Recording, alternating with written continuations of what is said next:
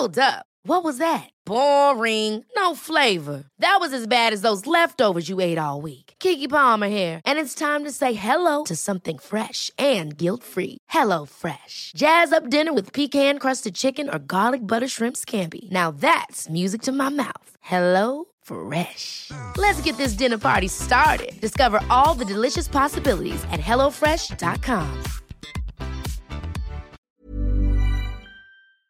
So, Guy, Nick Mason's Saucerful of Secrets, of which we are 2/5, right? We're going back out on the road in the summer across the UK. We are. It's all of June, so brace yourself. What's it called? It's called the Set the Controls Tour. What a brilliant name. Who do you think could have come up with such a great name for a tour, Gary? I wonder. I think I'm looking at him, right? But then I did come up with Nick Mason's Saucerful of Secrets. You did, and in fact, that came up in a podcast then because you were inspired by Woody Woodman's U-Boat, weren't you? I was, yes. Anyway, but enough of that. So join Nick, Guy, Lee Harris, Don Beacon, and me as we celebrate the early years with, that incredible. It's an incredible body of work, isn't it? The early Pink Floyd. It goes up to just before Dark Side of the Moon. Goes up to 1972 with all the film soundtracks, all the Sid stuff you've never heard, stuff that no one's ever heard. Frankly, obviously. Echoes is the big sort of, what is that? What would you call it? Magnum opus. Yeah, I love a Magnum, don't you? Yeah, I never met Magnum. Anyway, tickets are on sale now, and you can buy yours at myticket.co.uk. And Kilimanjaro Live presents Nick Mason's Saucerful of Secrets, the Set the Control Tour. Hello, Gary. Hello, Guy. Did you take any note of the Grammys this week?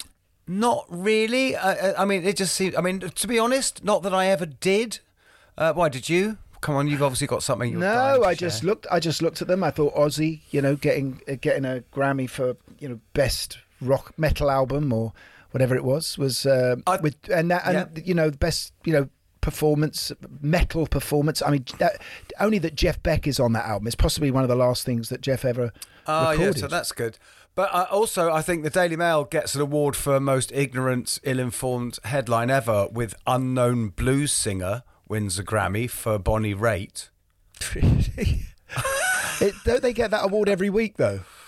Yeah, every paragraph. And I thought, Harry Styles, I felt sorry for him. Did you hear about the turntable? No. Oh, they had a big dancers' turntable, and they've been rehearsing for weeks to do. The turntable is going round, and the dancers are on it going one way, and then they stop, and they fall off, and they get back on. And as they came on for the live TV show, the tech decided to turn it the other way.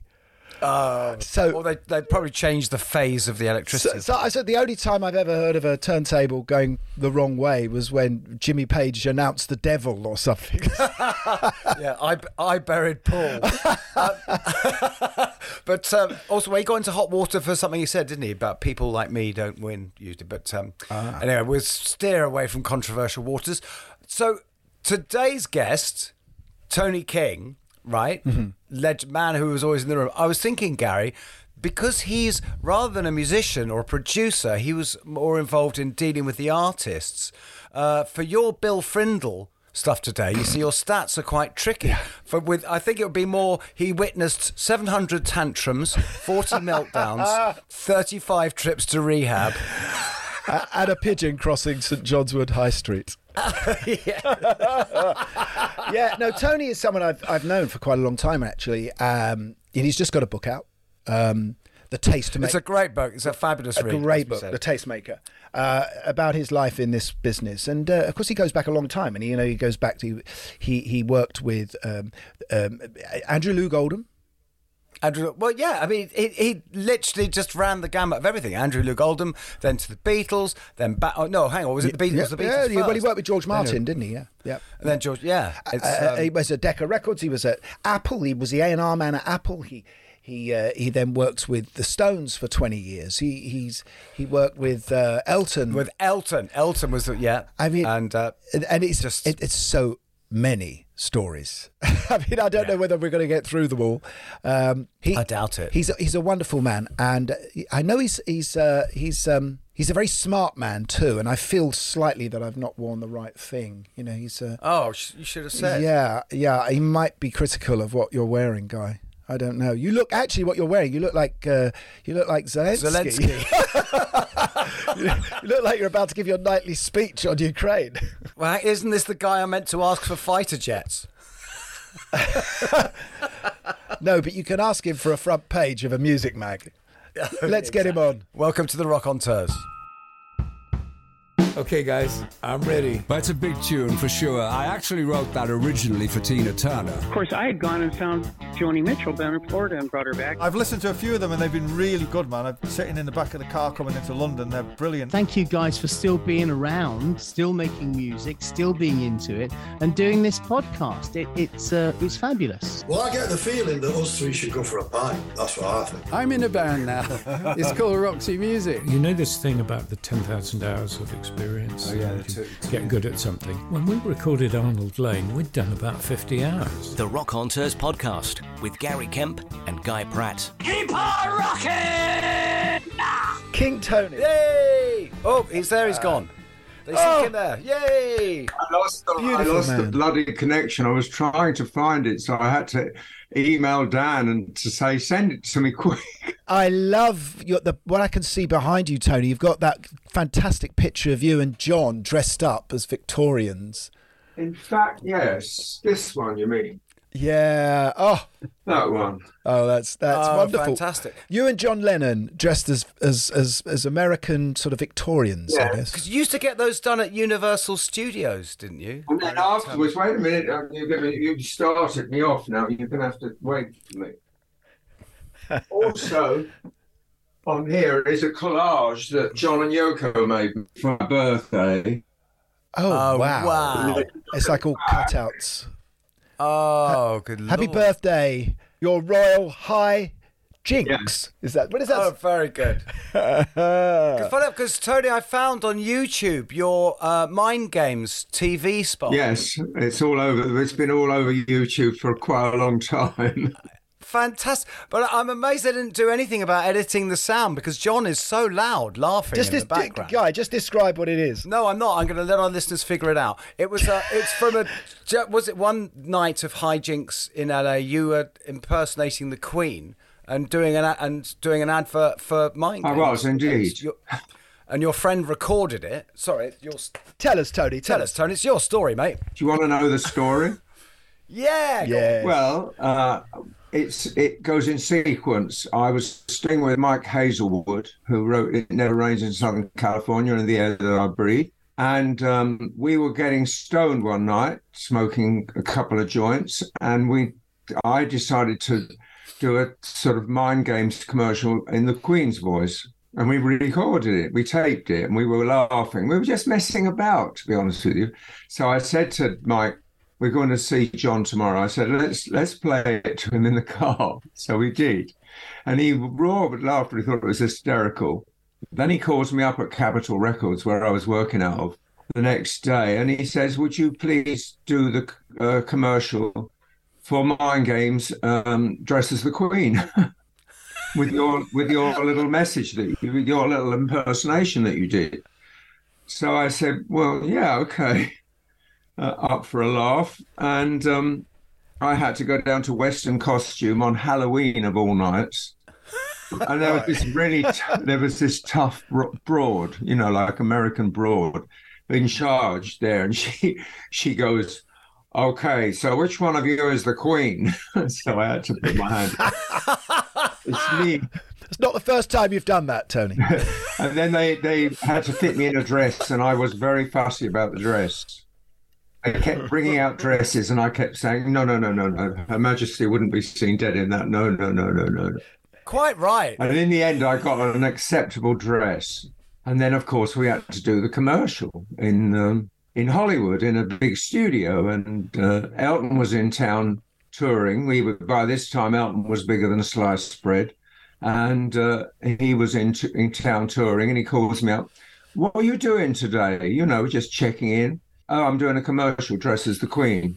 "You're what?" I said, "I'm doing a commercial dressed as the Queen for John Lennon." I said, "We're doing it this afternoon. Do you want to come?" So he goes, I said, "John will be there. Would you want to meet him?" And he goes, "Yeah, okay." So Elton rolls up in the afternoon, and there's John and May and Jimmy Iovine and Roy Cicala, quite an interesting cast. And Elton comes in, and I'm in a crown and full makeup, but jeans and T-shirt. I hadn't got the dress on, so I'm like half Much like the Queen herself. No, so, strolling around the palace grounds in your jeans and your crown, as you do when you're the Queen.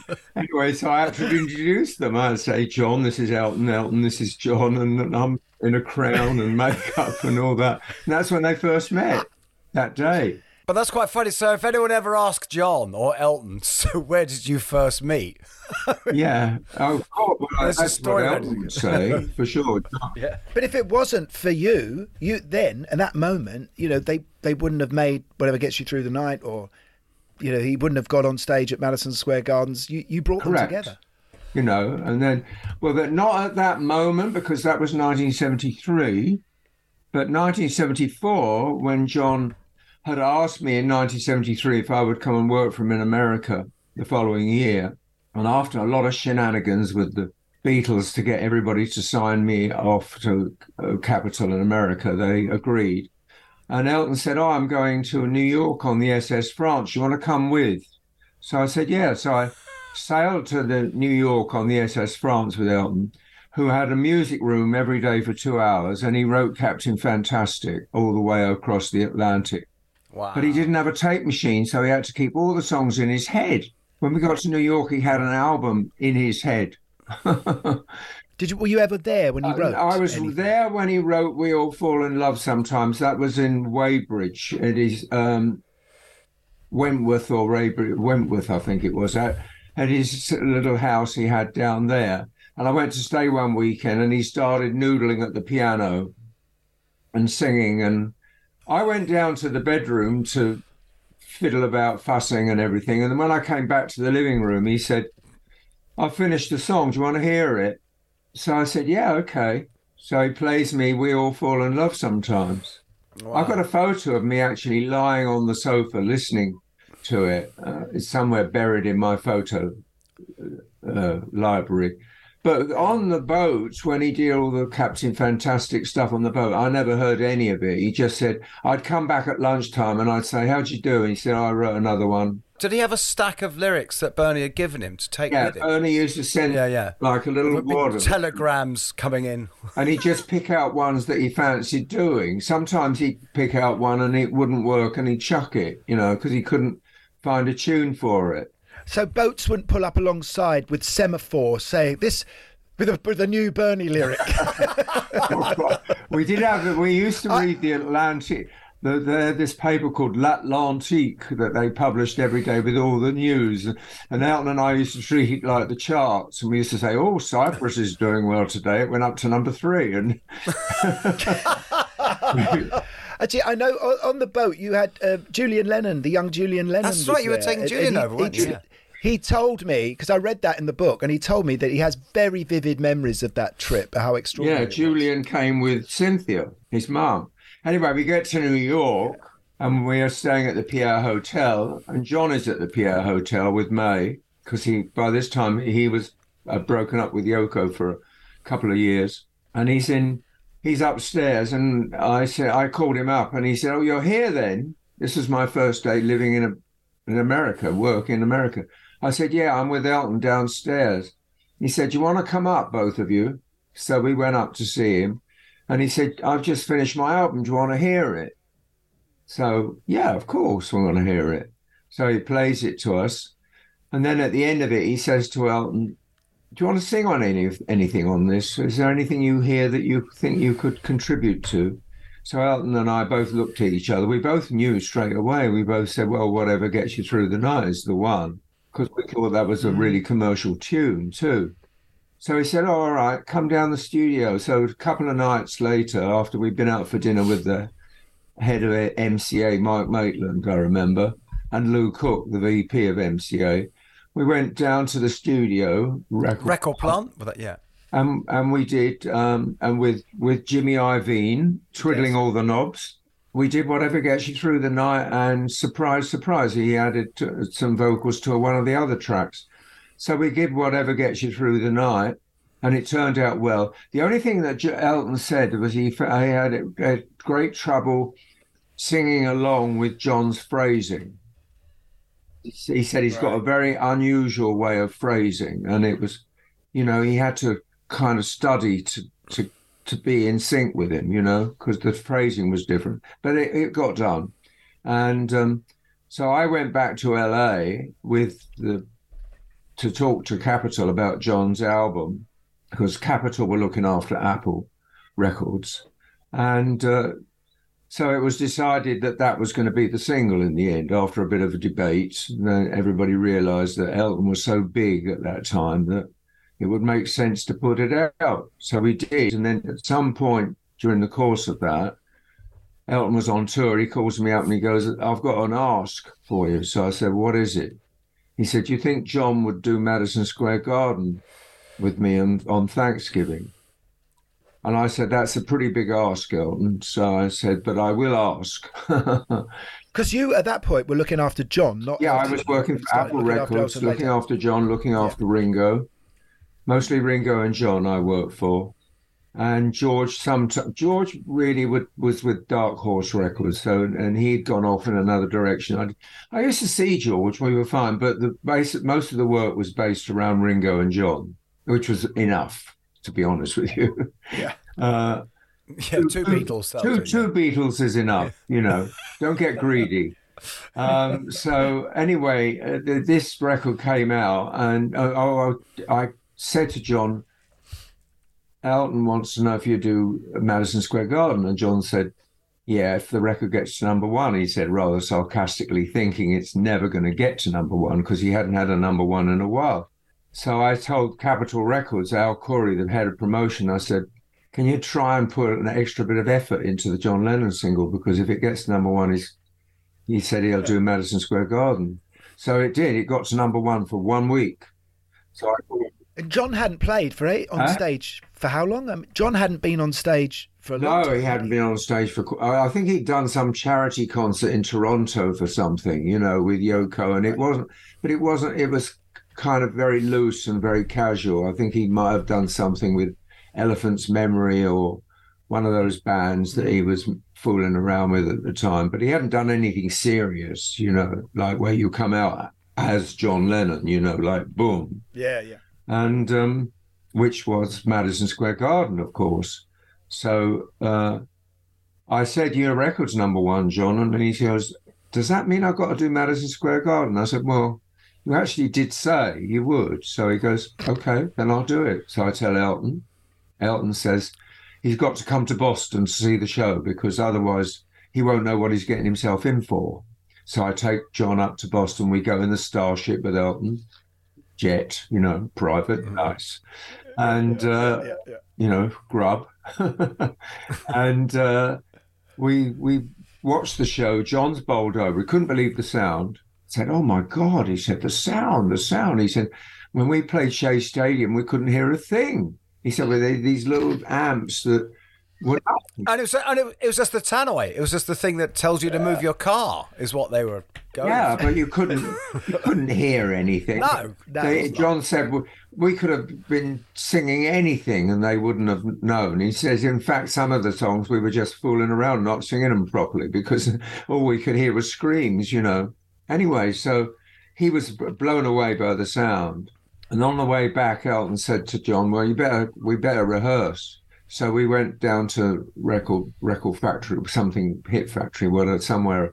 I forget where it was. We rehearsed. I could probably look it up, but anyway, we did the rehearsal and we did Whatever Gets You Through, and then we did Lucy in the Sky, and we were just packing up. And Elton said to John, "Do you want to do another song?"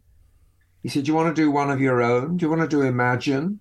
John said, "No, I don't want to do Imagine. Why don't we do I Saw Her Standing There? We'll do one of Paul's songs." Yeah. So Elton said, okay. And then we routine whatever, I Saw Her Standing There, which I played the other day. I played the live version to myself to listen to it. Bloody fantastic. That was amazing. Oh, my God, they were on fire. And so lovely that it's one of Paul's. But I remember, because John was so rusty. I remember Davy Johnson said, you know, Elton's guitarist said at the time that, like, he had to help John get a guitar sound and everything. He'd completely forgotten sort of everything. Yeah, Davy was a great help.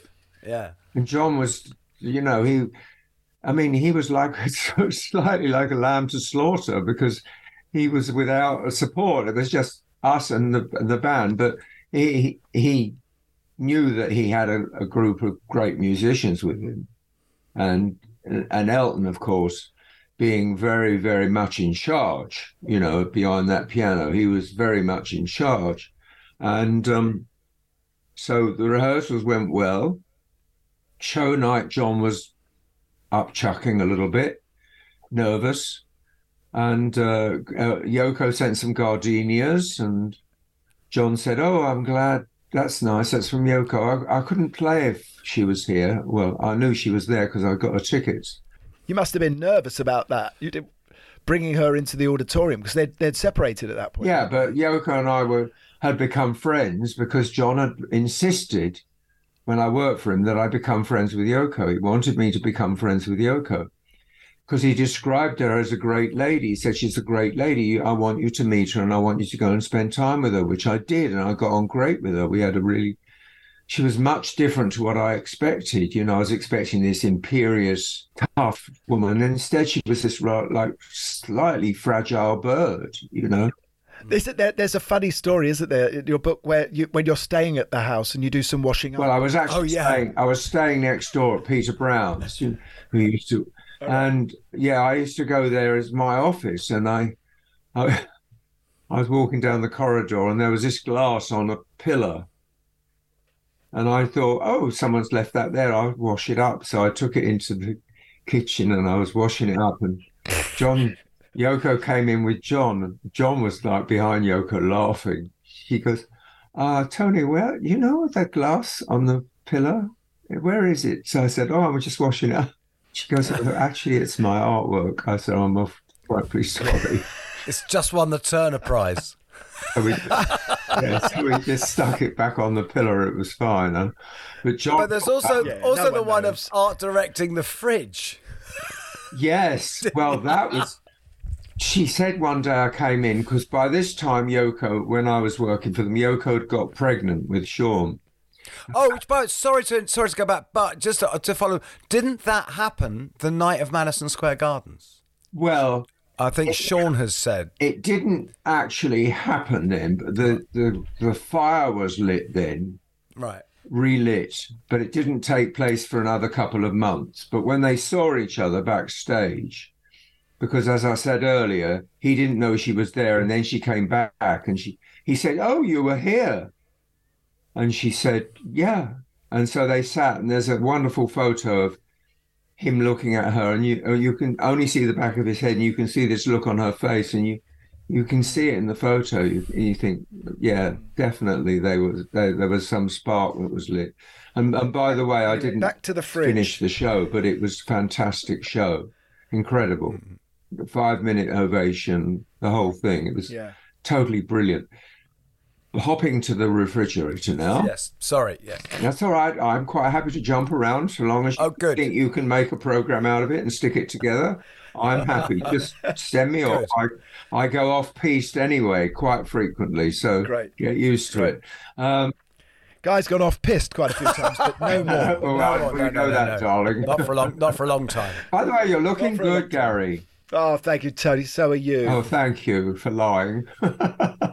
No, I'm so in love with the book. I think the book is absolutely. Guy and I both love the book. Do you like it? Yeah, devoured it, mate.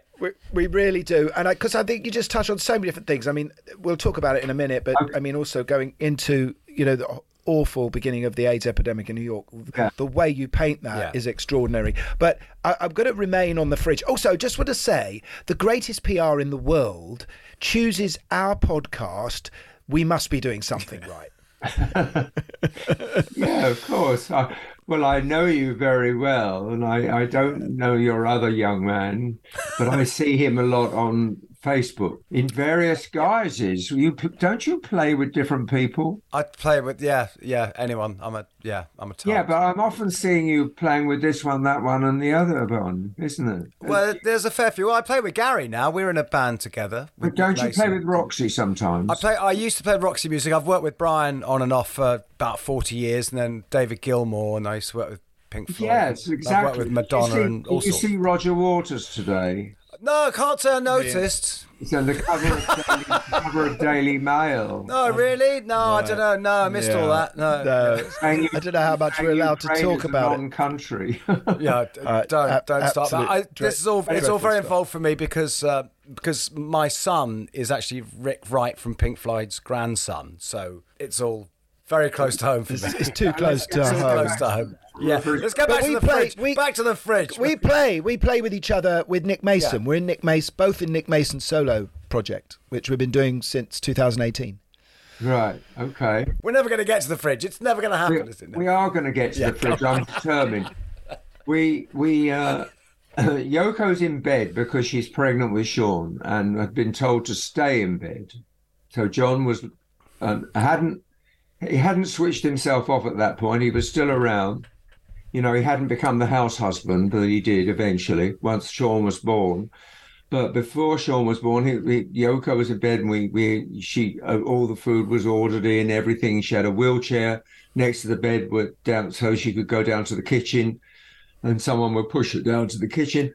And she says one day, "I've got a refrigerator arriving. Can you? Would you mind making sure that they get it to the kitchen without damaging anything, like the bandaged armchair or the glass on the pillar or whatever?" Yeah. And so anyway, these guys from New Jersey arrive with this. You know, when you go to a supermarket, you've got the fridges with the doors. Oh yeah. You reach in to get your milk and stuff. Well, it was like that. It was one of those. So I got it installed in the kitchen. It looked great. So I went back to Yoko and I said, the fridge is installed, Yoko. She said, can I have a look? So I said, yeah, into the wheelchair, down to the kitchen. Okay, now we arrange it. So then I had to put, do you want the tomatoes here? Do you want the milk here? Do you want this here? Do you want she art directed the refrigerator, and I had to put all the different things in different until we've completed it. And I must say, it did look fabulous. But then John came home. He'd been out somewhere. He came home and he went to go to the refrigerator, and Yoko says, "Don't go there." I said, "We've been art directing all the afternoon, John. You can't go to the refrigerator just yet. You've got to have a look at it first." And it is. And then many years later, I was telling the story backstage at an Elton show around the Roundhouse, around the corner. And my friend said, "I wonder if she still does it." So I sent her an email. I said, "Do you still do your fridge?" And she sent me a picture of the fridge back again. Oh, that's amazing. I've got it on my phone somewhere. But I do think she's tapped into something there, because I think to an extent we all do art direct a fridge, don't we? I mean, I know I do. I think, that jar would look better up there. Well, I love arranging my fridge, I must say, and I'm a great. Well, ever since then, of course, I've been very fussy about when I open the door how it looks. And I love it when there's quite a few bits of stuff in and it looks like it's full and it looks like it's busy. I don't like it when it's empty very much, I must say. Yeah. I've decided if I ever win a Grammy, I'm going to send my fridge to pick up the award. Tony, so Heartbreak Hotel changed your life as a young man. It did. What was it like pre-rock and roll? I mean, did the world exist? Well, I was living in the world of Guy Mitchell and Rosemary Clooney and Dean Martin and Perry Como. That was pop music before. So, and I wasn't unhappy with it, but, that's what it was at the time. And I didn't think about anything else until one night I'm in the kitchen having a strip wash after the war years. That's what we did. That's what we did. I never had a bathroom in my house. We had a strip wash always. Yeah, the only room that was warm was the one that you were living in. We couldn't afford to heat them all. And then we had Baby Billings and stuff. Baby Billings. I'm having this strip wash, and this noise comes on the radio. This incredible noise of this guy's vocal and this incredible song. Something like I'd never heard before, and it got right under my skin. I thought, what is that? Who is that? And I ran over to the radio to try and tune it, because Radio Luxembourg had really dodgy tuning. You were lucky if you got a whole song because it was always fading in and fading out. So I had to make sure that I heard as much as possible. And then they just said that was America's latest teenage sensation, Elvis Presley singing Heartbreak Hotel. I forget the name of the song. I forget the name of the artist. I go to school the next day. I'm in the bike sheds where we used to talk about Journey into Space and the good and smoke. I heard this record on the radio last night. It's going to change my life. It's so incredible. And they all looking at me like, yeah, shut up. And anyway, I read that in the Daily Mirror that week, they had a little teeny weeny article saying Elvis Presley, America's teenage sensation, got a gold record for Heartbreak Hotel. I thought, that's the name of the guy. Because Elvis Presley in 1958, 56, England, Elvis, there was no Elvises. It didn't exist in England, Elvis, the name Elvis. I'd never met an Elvis in my life, Yeah. It was all David or Tom or Tony or whatever. But in fact, was there any other? I don't know. Are there any other Elvises before Presley that we've ever heard of? If you actually trawl through history, there isn't one. I suppose there must be. Yeah. But anyway, once I knew who it was, I was off and running. I had to know all about him. In the end, I ended up having half a dozen or maybe 10 78s of Elvis before I had a record player. And I just had them as possessions, and I used to take them out every Saturday night and clean them and read the label. Oh, that's sweet. Gorgeous. Gorgeous. Could you imagine, though, you listen to this record and it changes your life orally. Then you see what he actually looks like, and he looks like a god. What a package you have. Because surely you'd never seen those clothes. No, you've never seen any clothes like that before. I mean, the way he dressed was incredible. Well, if you see the very early Tommy Dorsey shows, before they tamed him down, his movements were just fantastic. I mean, incredible, But it was a little bit like the religious churches when people start responding, That's where he was getting it from, though, wasn't it? It was. I think in the same ways James Brown did the same thing. Inspiration. Well, he was a combination of the Grand Ole Opry and Louisiana Hayride and Gospel Church, which was what Sam Phillips was looking for with Sun Records. He was looking for a singer who had country and gospel combined, and that was Elvis. Elvis couldn't have come from anywhere else in America. It had to be Tupelo, Mississippi. It couldn't have been Hollywood, because he wouldn't have had all those influences in Hollywood. Cool fact, a crocodile can't stick out its tongue. Also, you can get health insurance for a month or just under a year in some states. United Healthcare short-term insurance plans, underwritten by Golden Rule Insurance Company, offer flexible, budget-friendly coverage for you. Learn more at UH1.com. Many of us have those stubborn pounds that seem impossible to lose, no matter how good we eat or how hard we work out. My solution is PlushCare. PlushCare is a leading telehealth provider with doctors who are there for you day and night to partner with you in your weight loss journey. They can prescribe FDA-approved weight loss medications like Wegovy and Zepbound for those who qualify. Plus, they accept most insurance plans. To get started, visit plushcare.com/weightloss. That's plushcare.com/weightloss. This episode of Raconteurs is sponsored by AG1, the daily nutrition supplement.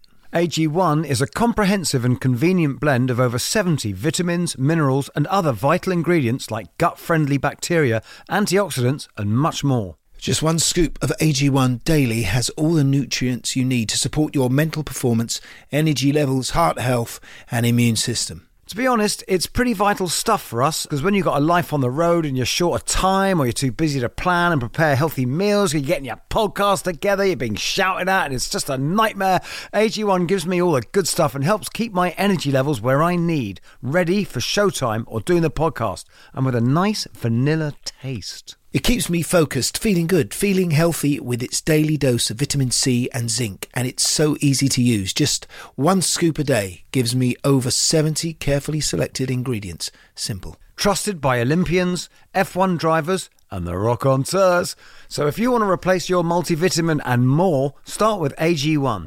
Try AG1 and a free 1-year supply of vitamin D and 5 free AG1 travel packs with your first subscription. go to drinkag1.com/raconteurs. That's drinkag1.com/raconteurs. Check it out. You go on and work for Decca. Is that your first proper job, as it were? Yeah, it is. I used to have to commute every day from Eastbourne for the first 3 years because Mum and Dad wouldn't let me leave home. But you were only 15, weren't you? You were 15 when you got the job offer. 15, yeah. Yeah, but you had to turn 16 before the headmaster would let you leave. Yeah, and he's off to the back of his room. Here I am. Pull something off the wall. This is me at 15. Again. Oh, I love that picture. Oh, look at that. Oh, my God. That's hand-painted, isn't it? Yes. Yeah. It's in what I'd call a sort of a drape jacket, a sky blue drape jacket. With a beautiful leopard skin. I think it's fair to say that this young man has heard of Elvis Presley. I showed my wife the pictures of you in the book, Tony. Gary, I have to pause here. Drake is not fingertip Drake. Oh, come on. Because when you stood, your fingertips had to come to where the coat had to land where your fingertips were. So a drape was longer than that, was it? No. No, a full drape would have been longer, what Teddy Boys wore, but this is a fingertip drape. I showed my wife the pictures in the book of you, and she was like, oh my God, how handsome is he? Yeah. And I wrote, okay, that's enough, closed it up. I closed the book up. I wouldn't let her look at it anymore. She was absolutely just knocked out by your look. And you've always been an incredibly stylish man. And suddenly you're in this rock business, which is also about theatre and glamour. And I think the first act you get to work with properly are the Ronettes, aren't they? Or is that? The first act was Brenda Lee. Ah, Brenda Lee, coming on strong. Yeah, I had Brenda Lee. Speak to Me Pretty was the record that we were promoting. And then she came over and she worked with Sounds Incorporated and she routined them. And she was the most incredibly professional and fabulous stage artist. You know, that's where I learned professionalism from. When I saw her working, I thought that's a whole other league of professionalism. The way she routined a band to get them to play the way she wanted it. She knew exactly what she wanted. And the good people do. Yeah, absolutely. Like Mick. Yeah. So the Ronettes, Madonna. This is how you got to meet the Beatles as well, wasn't it? Through them and Phil Spector, obviously. Well, I met the Beatles at a broadcast called Pop In with Keith Fordyce, and they were promoting Please Please Me, and we ended up in conversation in the green room, and they were great. I thought they were really fan. They weren't the Beatles at that point. They were a band from Liverpool trying to get the second hit. They'd had one hit with Love Me Do, which kind of mid-chart record, and then Please Please Me was their first number one. But they were incredibly, I just knew straight away, especially when I saw John. I thought, oh my God, he's so special, that one. And I just knew they were going to be big. They just had it written all over them, you know. And of course, then we had this wonderful party at Tony Hall's the night before they went off for America. You know, they had no idea how it was going to be when they got to America. And at the party was the Ronettes and Phil Spector. And Ronnie was singing along with records, and we played Heatwave by Martha and the Vandellas. And Ronnie sat singing Heatwave. And John and George were looking at her in blank amazement, you know, a real American voice and coming from a real American girl, you know. And we had this lovely sending off party, and they went off to America the next day. And I think two of the Ronettes were on the same flight, but Phil and Ronnie stayed behind. They didn't go because Phil was dating Ronnie at the time. Mm-hmm. And so George was dating one of them as well, wasn't he? George dated Estelle. Right. Yeah. Later on. Yeah, I went out with George and Estelle one night. And Ronnie. We had a night out, and we didn't get home till 9 o'clock in the morning. And we took all the food we could find in the cupboard and cooked it. Where did you go? What's a night out with George? You go to the Scotch of St James with Ricky, the lesbian DJ, who was fantastic. She was brilliant, Ricky. She really... Oh, honestly... Was she actually called Ricky the lesbian DJ? I think not. Well, that's how everybody was like, oh, no, Ricky the lesbian DJ, you'd say. And she was fabulous, Ricky. And she also rolled a mean joint, so I'd always go and score off of Ricky. And she had a very hot girlfriend called Sadie. But Ricky used to play great records, so you'd stay at the Scottish St James until 4 a.m. And then there was this other club on German Street called Dolly's that would stay open late, especially if you were with a Beatle. So George and Ronnie and Estelle and I came in, and George was definitely dating Estelle by this time. And we had this, we stayed on, and that's where I first heard the song Mockingbird by Charlie and Inez Fox. They played it, the DJ played it, and I said to George, what is this? And he goes, it's Mockingbird. He goes to the DJ and asked him, and he came back and he signed it and gave it to me. I think I have it. I'm not sure, but anyway, amazing. He gave me a copy of Mockingbird, and we didn't get back to the flat till 7 a.m, I think, and then we had the famous cookout.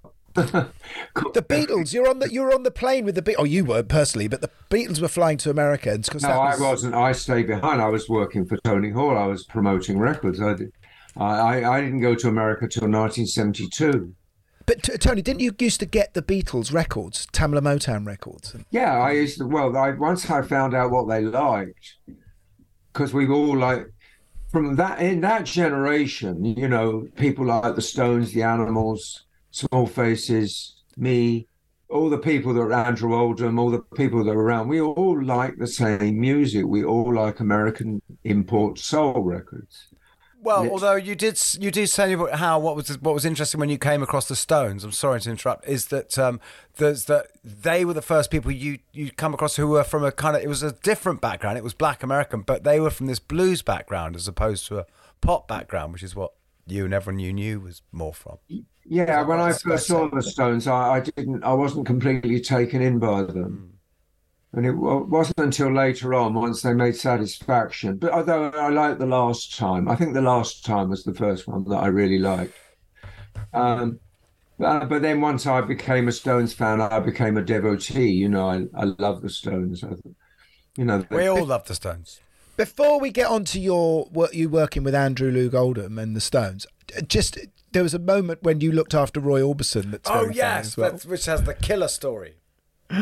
Yeah, well, Roy liked German generals' cars, the ones that are in with the running boards, the Mercedes with running boards, and the two big spotlights, the headlights that look like spotlights.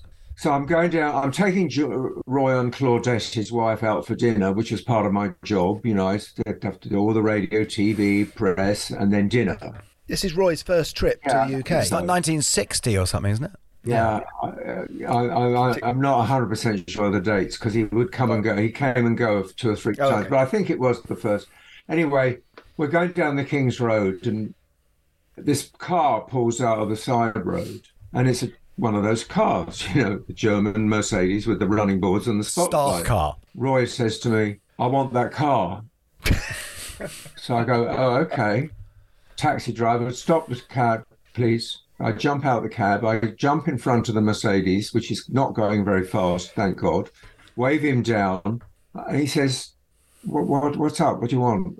Mind you, this was the 1960s, so at least I wasn't threatening.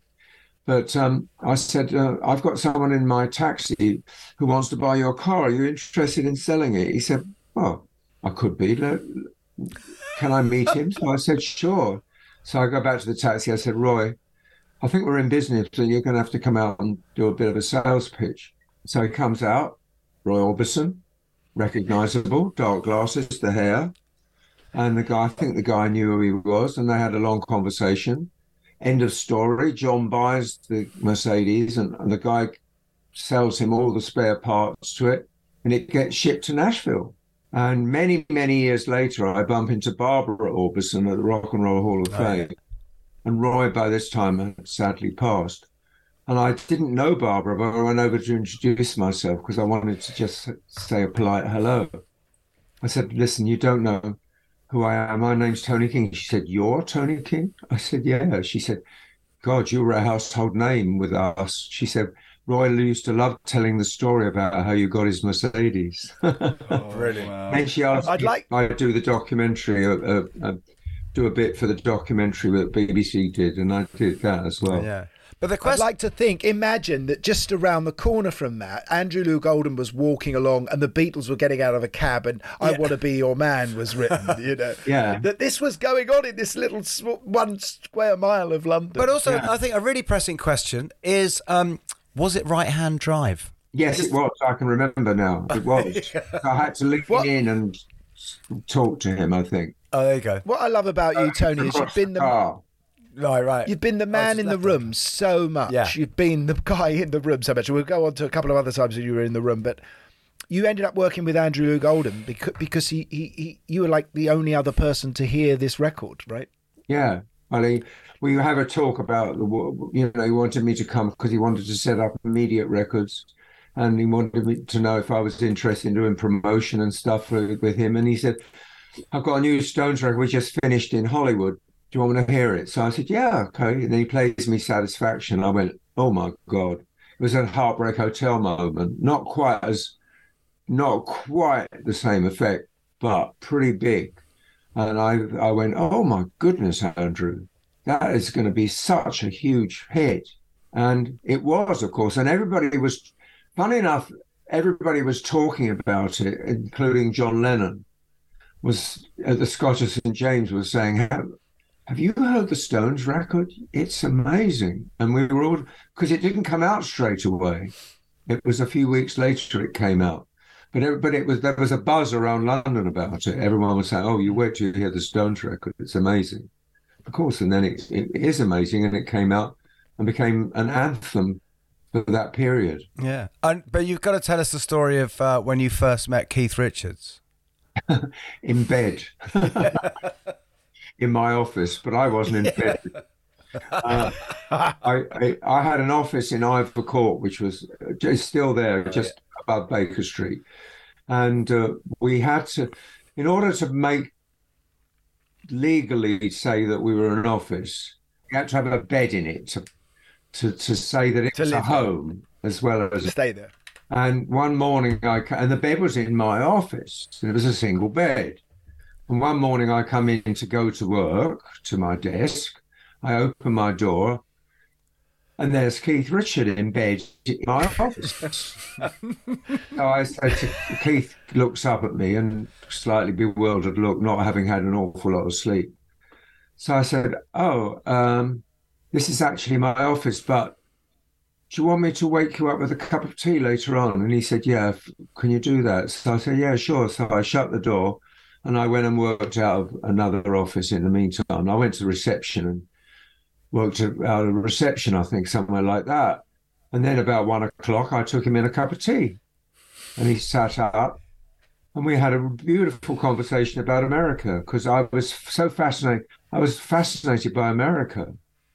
And of course, it was so exotic. Just been to Chess Studios. And so he was telling me all about it. And he was really very sweet. We had a really lovely conversation. He was very nice, very sweet, very soft, rather kind of almost shy. And we had this lovely conversation. I've never forgotten it. It was a lovely conversation all about, he told me so much detail.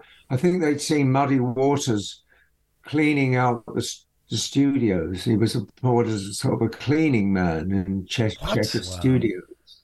Wow.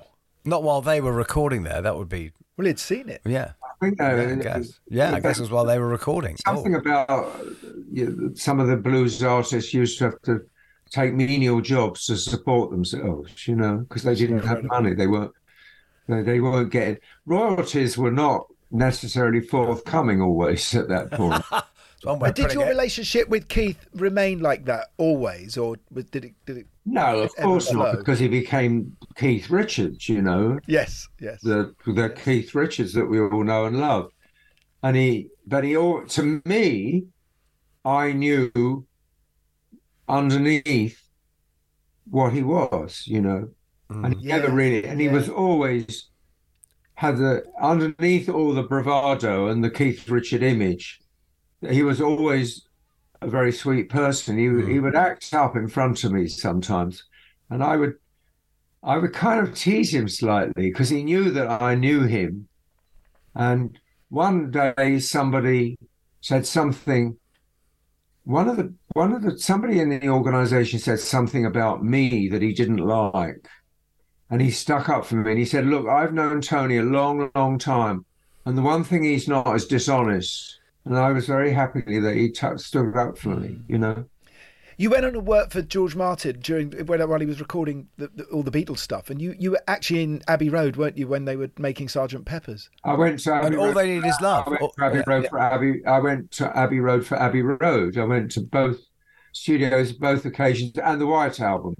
But I didn't. But you were there at the All They Need Is Love recording, weren't you? But I just wanted to mention when you actually had to run an errand for George Martin during the making. Right. I had to get a tissue paper because he was doing Lovely Rita, and you know that's I can't do it. There's a sound that goes. Yeah. Well, that's all combs and paper. So George is saying to me in the George Martin posh voice, "Tony, would you mind going around the studios and see if you can find anybody who's got some combs?" So I had to go rooting around the studios looking for combs for George. And I found some and tissue paper, and we had enough. I think it only took a couple. And that was what it was. Combs and paper made that noise. I'd love to know where you got them. What was it? Was it the receptionist had a comb, or...? Probably, I don't remember. I managed to round up a couple of combs. But there is... Guy was referring to that famous film that... for the All You Need Is Love. I'm trying to think of the director's name for a minute. Is it Michael Lindsay Hogg? Michael Lindsay Hogg. Yeah, because there's a great picture in your book of you dressed up on your way to the filming of that. Are you actually in the film, Tony? Yeah, I am. Very briefly. I mean, you blink and you miss it. It pans. What a moment culturally that was. It pans across the group of people, and I'm one of the group of people. I have a hat on. That's the only way I recognise myself. Dear Michael Lindsay Hogg, I'm still in touch with him on Facebook. Oh. He sent me a lovely message the other day about Heartbreak Hotel, and it had exactly the same effect on him. Do you know what? Well, what I was thinking, because also, of course, your old boss and who we had on here, Andrew Luke Oldham, he had a fantastic, because obviously Heartbreak Hotel was his thing as well. And what was lovely, he said, was being so young. What was incredible about that was, having heard this, never had a heartbreak, never stayed in a hotel. And yet still...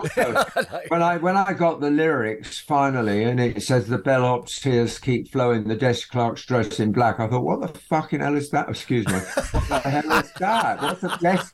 What's a desk clerk? What's a bellhop?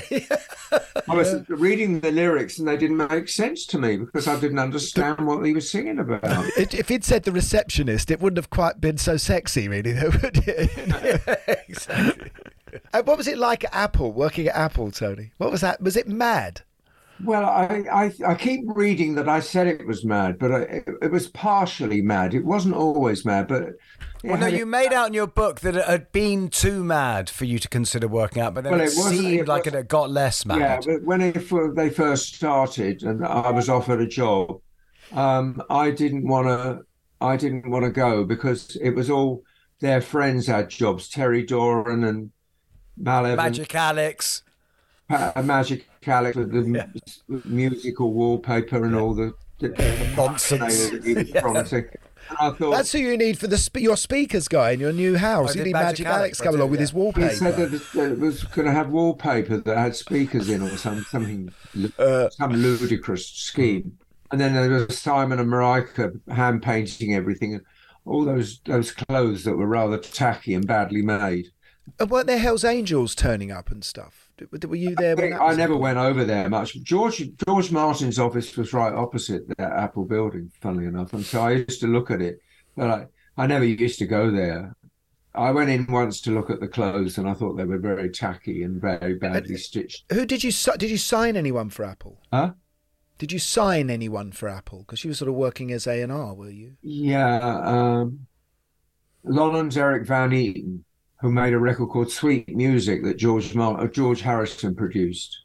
Oh, wow. Yeah, okay. And they had an album called Brother, produced by Klaus Voormann. Ah. And also George Harrison co-produced.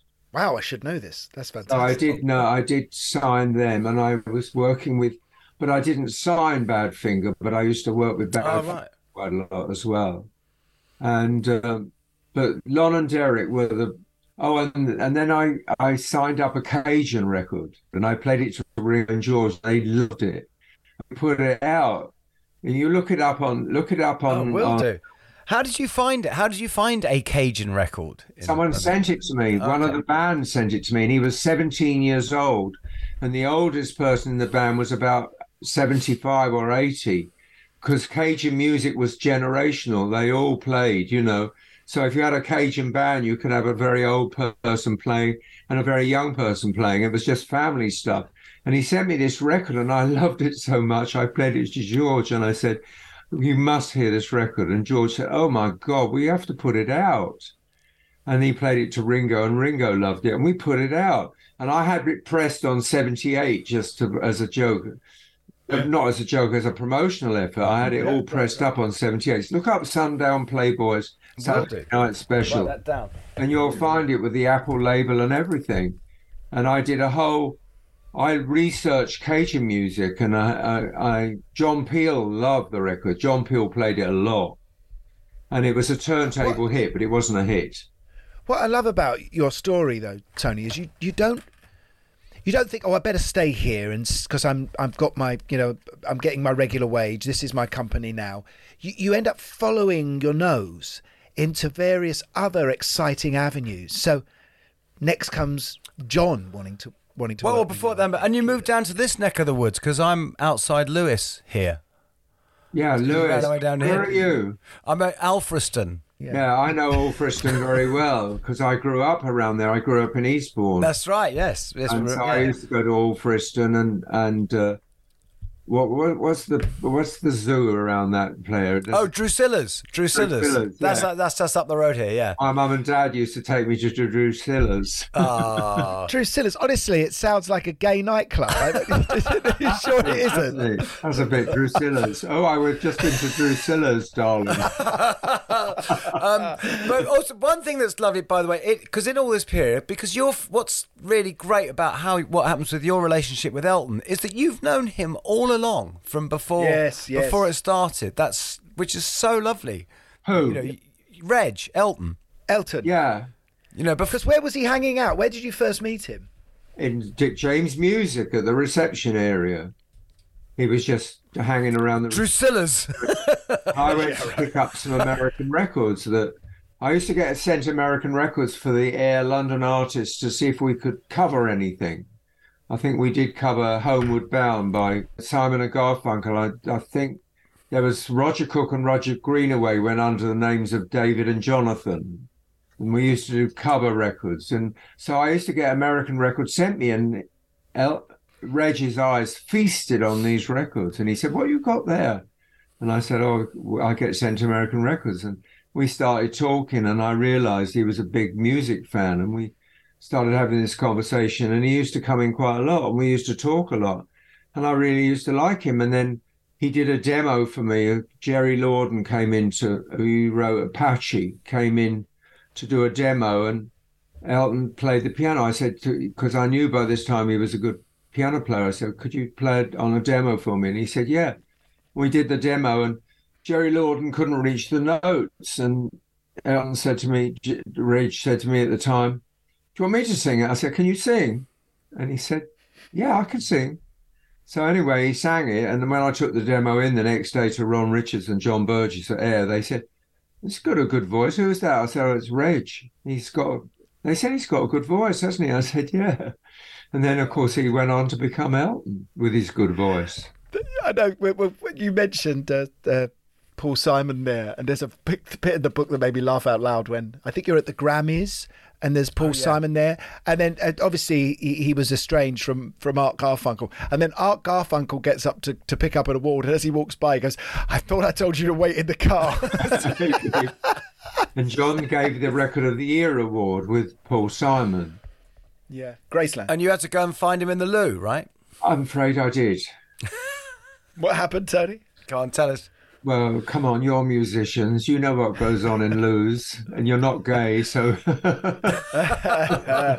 But who was in there with him? So anyway, what happened was that John went missing from the table, and John Lennon, right? John Lennon went missing from the table, and Yoko said to me, "Can you find John?" So I knew straight away where to go. So I went to the loo, and him and David Bowie were having a few lines, I think. So I said to John, "Red alert." And he said, "Mother." He used to call Yoko Mother. And I said, "Oh, yeah." So he said, "I better go back to the table." And he went back to the table, and that was it. Elton has been incredible in your life. I mean, he's in the way, in this book, he's the through line. He begins and ends this, because later on, after, listen, we're already an hour in, and we can't eat up all your time because you're doing so much promotion, Tony. But you go on to work with the Stones for 20 years and Mick Jagger as a solo artist, and then you come back to Elton, don't you? Uh-huh. And he really takes you under his wing again. For Las Vegas. Yeah, and that's probably one of the most incredible jobs you've had in your life, isn't it? Vegas, definitely. I took on a job that could have been too big for me, but I just took a deep breath and went for it, because Elton said, "Would you like to be my creative director?" And I said, "Well, what does that mean?" And he said, "I need a Las Vegas show put together." And this was in April, May. And I said, "When is it coming out?" And he said, "September." I said, "Not an awful lot of time then." So I had to work with Mark Fisher and Patrick Woodruff. Patrick Woodruff, yeah. And Mark did the stage. And then I worked with a guy called Sam Pattinson at Treatment Limited. And Treatment Limited are still big business. They've just done Adele in Las Vegas, and they did. I worked with Sam Patterson. Sam Patterson did all the videos for the Spandau reunion tour. Sam's really nice lovely. guy. He's one of my best friends, and we became friends out of doing Las Vegas together. So I started working, and I found it surprisingly easy, because Sam knew all the technical stuff, and I knew all the emotional stuff. So I knew what emotions certain songs would bring out of Elton, like when we did Blue Eyes and we did Images of Elizabeth Taylor. I knew the Elizabeth Taylor that I wanted.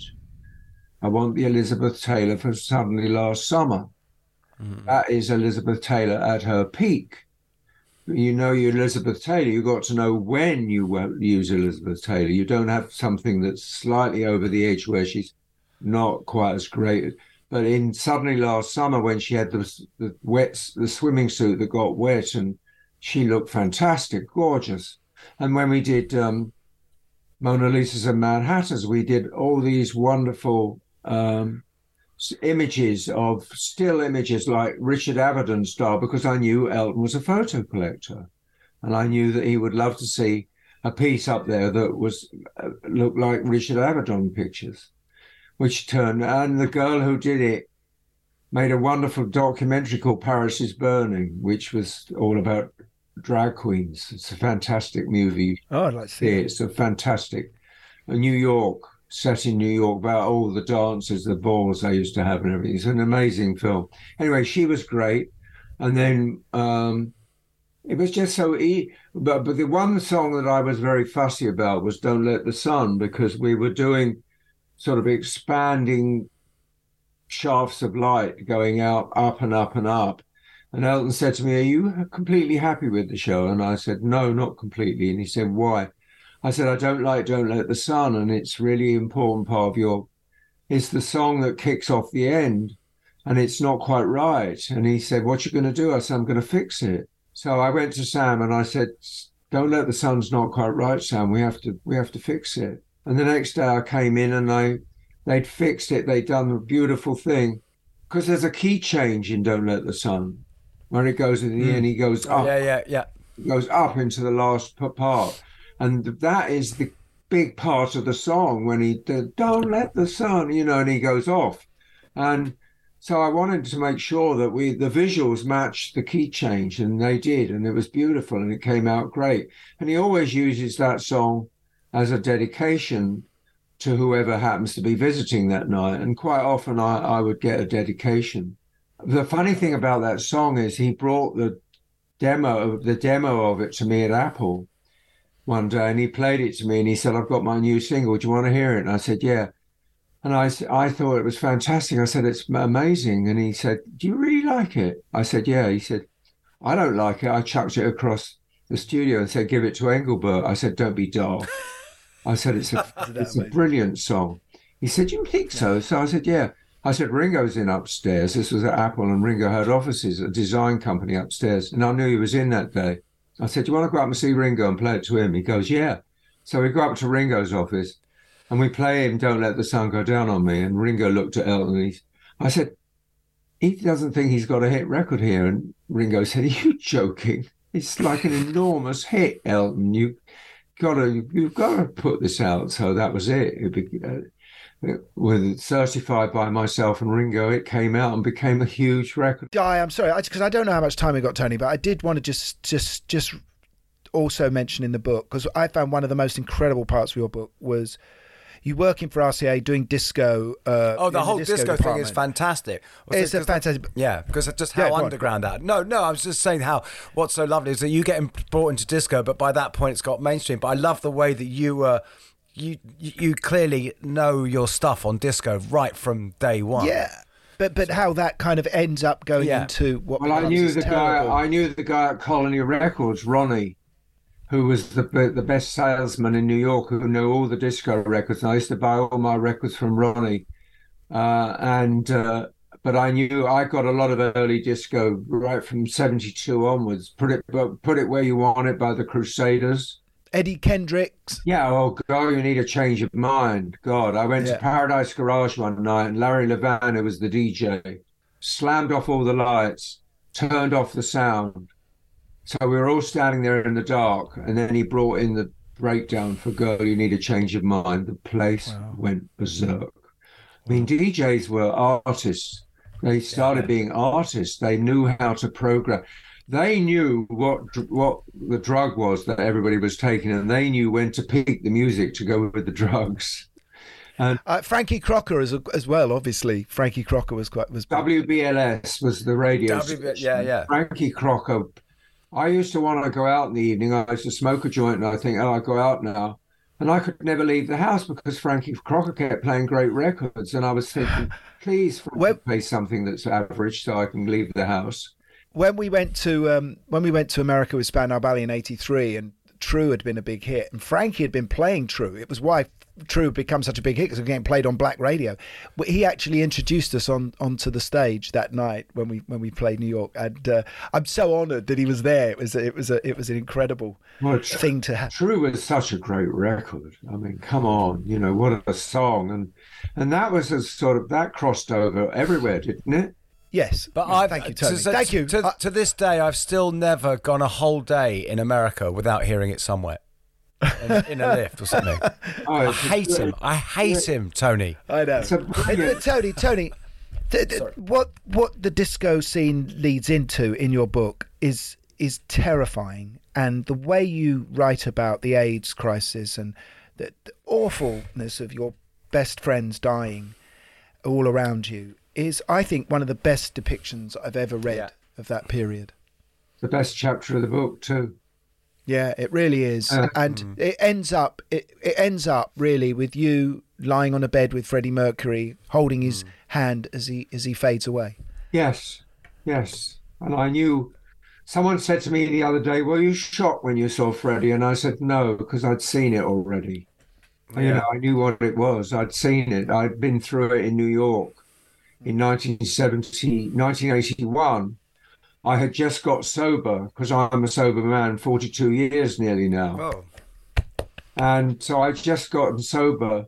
And then there was this notice in the doctor's office that said there was this pernicious pneumonia going around, and don't take poppers, amyl nitrate, because we think that's what's causing it. Wrong. A couple of months later, people started getting ill with different illnesses, and people started dying. And it was just horrible, And I was getting sober, and quite a few people who were getting sober had the virus and got AIDS. And we used to have AA meetings around their bed while they were losing their lives. We used to sit around the bed and share, and they wanted to die sober.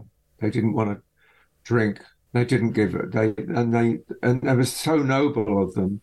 But there was so much tragedy going on. I mean, all my neighbours, Bernard, Ellis, Tony, Norman, English gang I used to go out with. God, we used to have fun.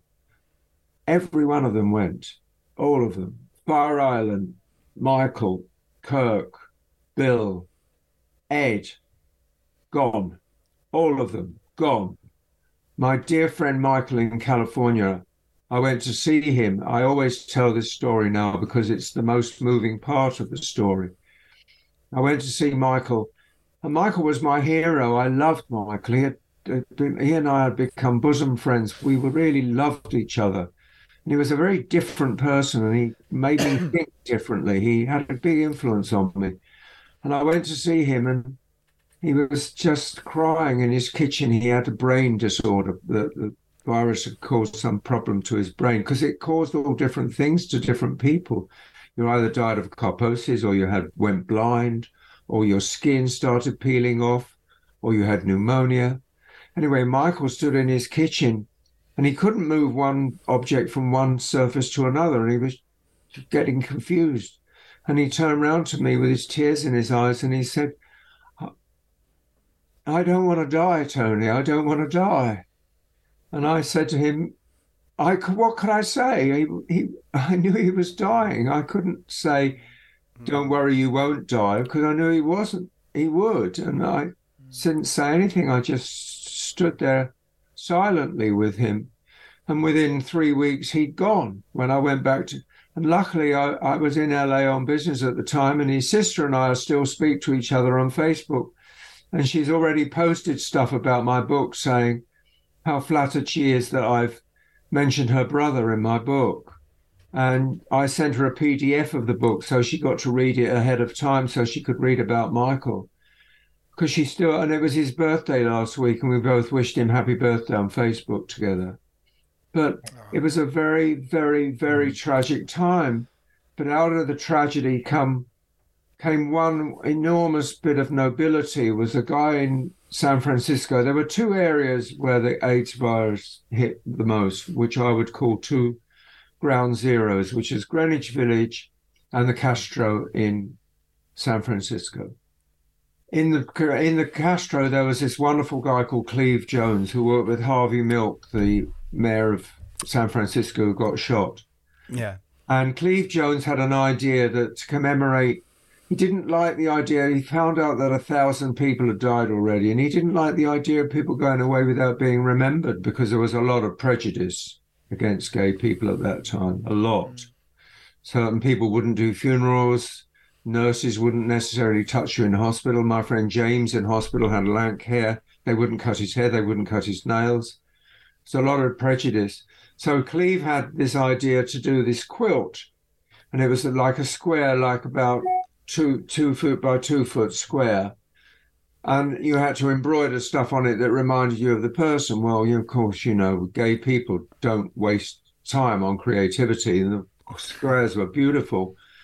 And they were assembled into a giant quilt, and there was 1,950 of them commemorating someone who died. And they were laid out on that stretch of grass leading up to the White House that you often see, and it took the entire space of that stretch of grass.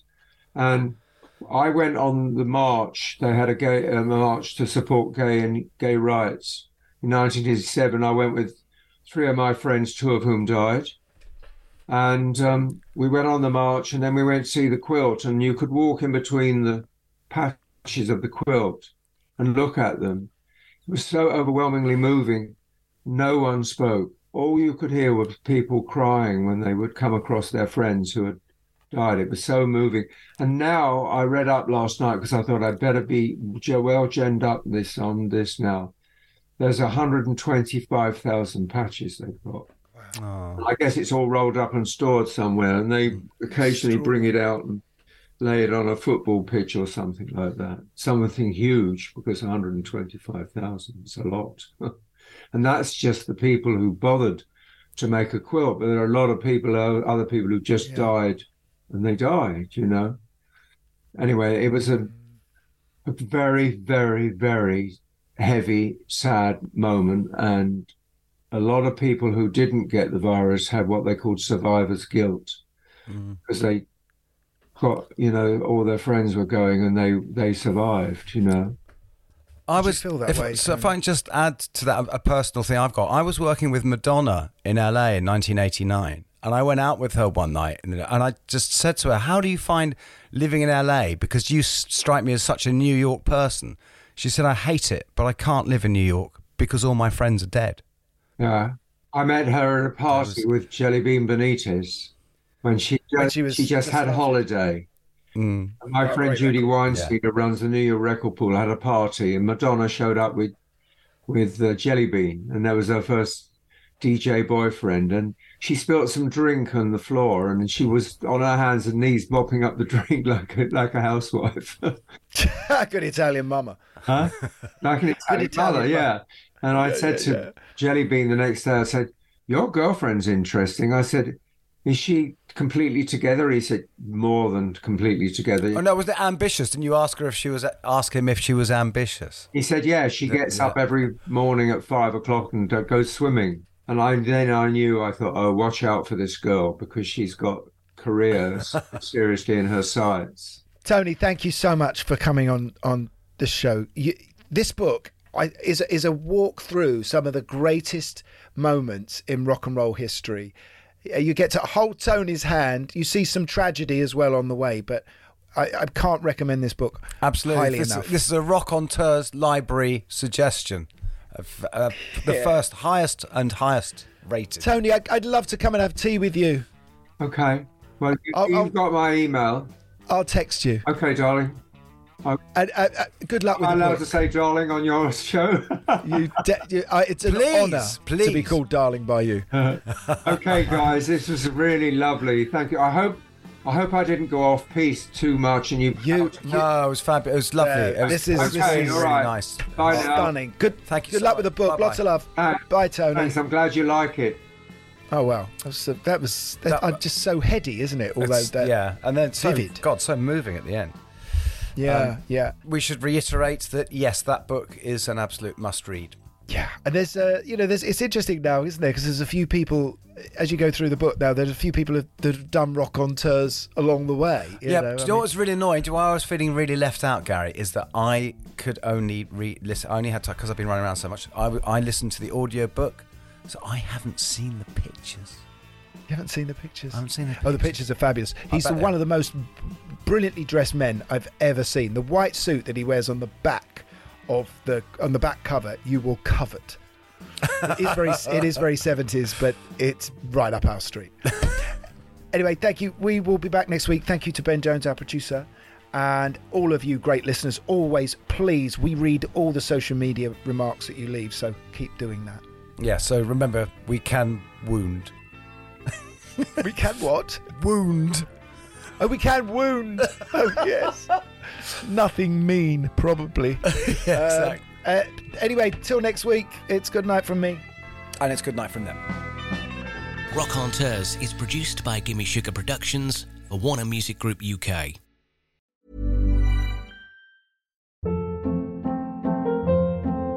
Hold up. What was that? Boring. No flavor. That was as bad as those leftovers you ate all week. Keke Palmer here, and it's time to say hello to something fresh and guilt-free. Hello Fresh. Jazz up dinner with pecan-crusted chicken or garlic butter shrimp scampi. Now that's music to my mouth. Hello Fresh. Let's get this dinner party started. Discover all the delicious possibilities at HelloFresh.com.